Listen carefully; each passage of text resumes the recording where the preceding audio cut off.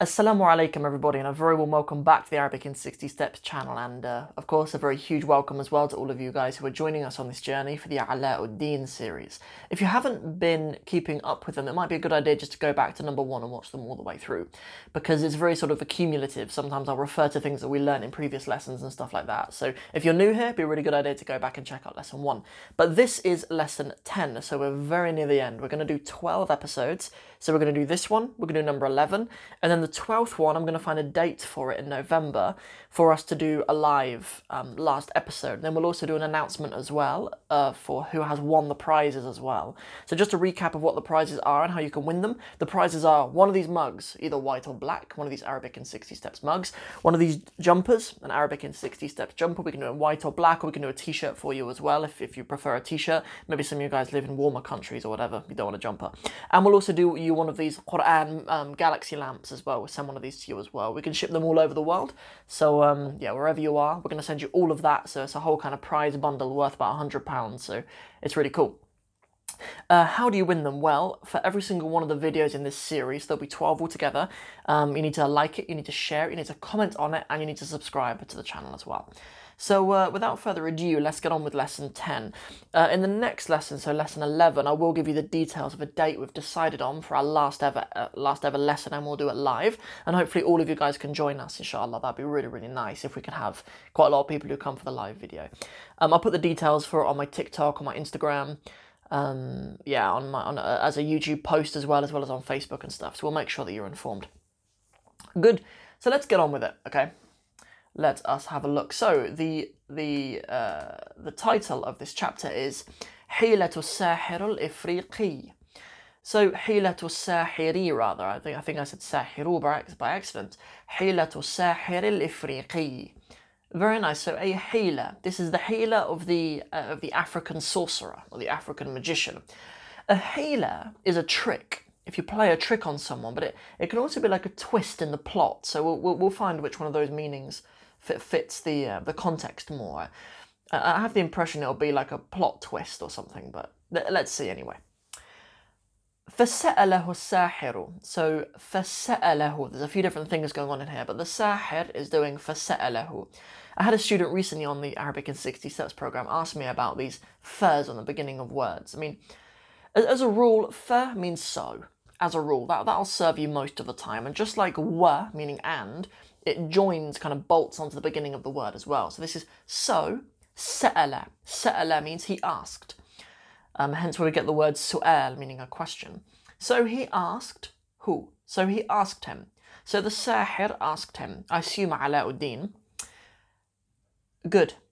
أليس اسمك? Is not your name Ala ad-Din? Is your name not Ala ad-Din? Of course his name is Alauddin, so let's find out what he says. فقال له. So he tells him. So he says to him, نعم هكذا سماني أبواي. So, نعم, yes, هكذا. As such, or like this, سماني, the verb سمى. I'm going to keep on trying to highlight these words as I go along. But سمى means to name somebody. And it's usually spelt with an alif maqsura, right? It would usually be سمى with an alif maqsura. But whenever you add one of these pronouns on the end, it turns it into an alif طويلة. So سماني, they called me. Abawaya, so my two parents, right? My two parents called me by it. فقال له الساحر. So the sahir said to him, ألست ابن مصطفى? Are you not the child? Are you not the son? And ibn is a child of Mustafa. Are you not the child of Mustafa al-Khayyat? Yeah, are you not the child of Mustafa al-Khayyat? فأجابه نعم يا سيدي.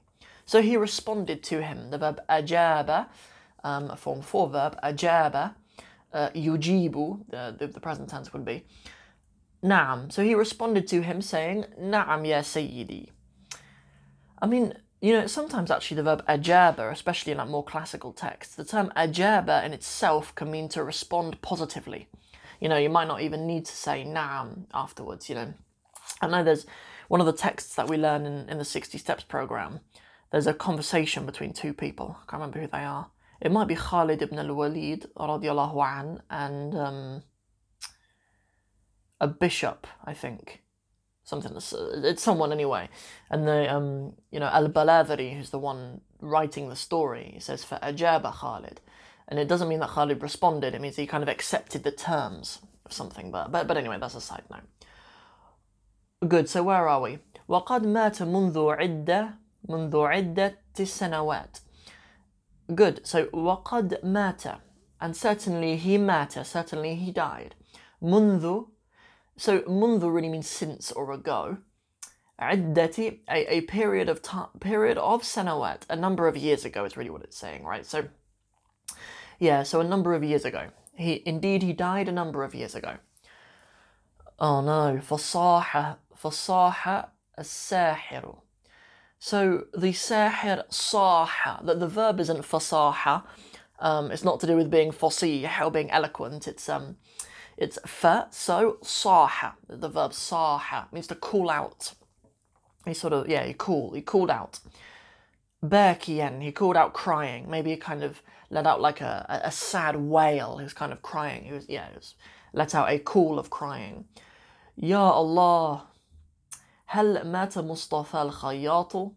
Saying, oh Allah, has Mustafa al-Khayyat, has he died? Good.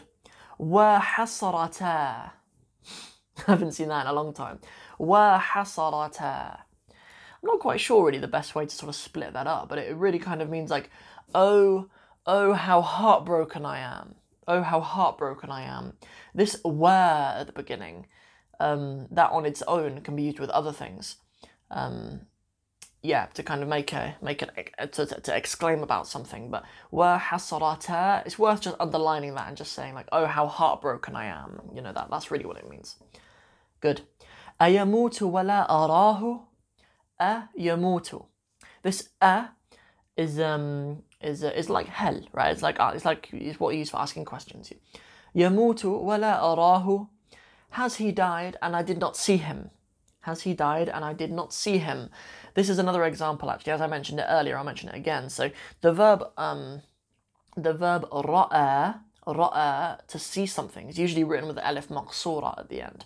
But because we're adding the hu on the end, the him, it becomes an alif tawil before it, right? You can't have an alif maqsura and then something after it, right? Alif maqsuras can only be at the end of a word. Good. And so that's another example of kind of what we saw, as I'm saying, we saw it with samani, and we're seeing it here again with arahu. Just a good little rule for you to know about alif maqsuras. Good. So has he died and I did not see him? ثُمَّ عَانَقَهُ. So the verb عَانَقَ, your unuq is your throat, right? I always remember that because you pronounce your ayn from your unuq. Your unuq means your throat. عَانَقَ is this form 3 verb. They're often verbs that are kind of reciprocal somehow. So عَانَقَ, they necked each other. What it means is they hugged, right?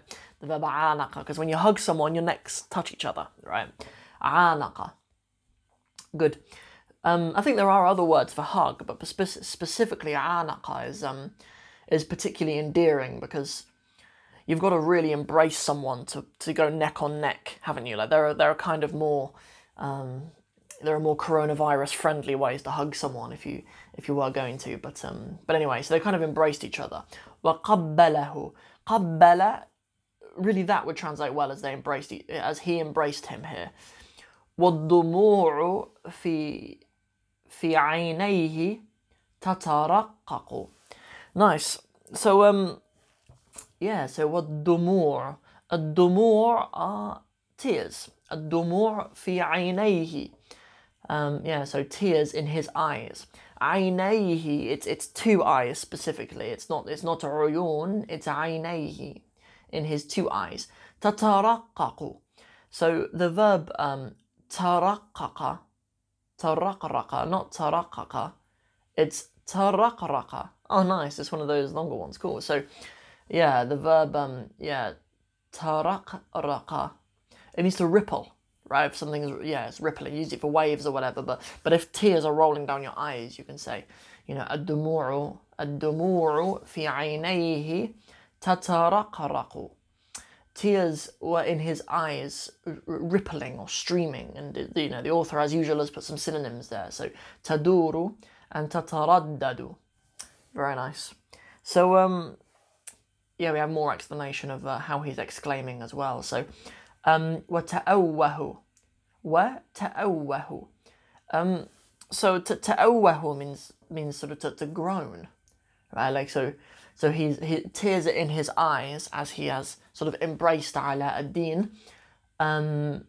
Yeah, and he's kind of groaning in sadness. Shakar, the two synonyms is put in there. So shakar is to do with complaining.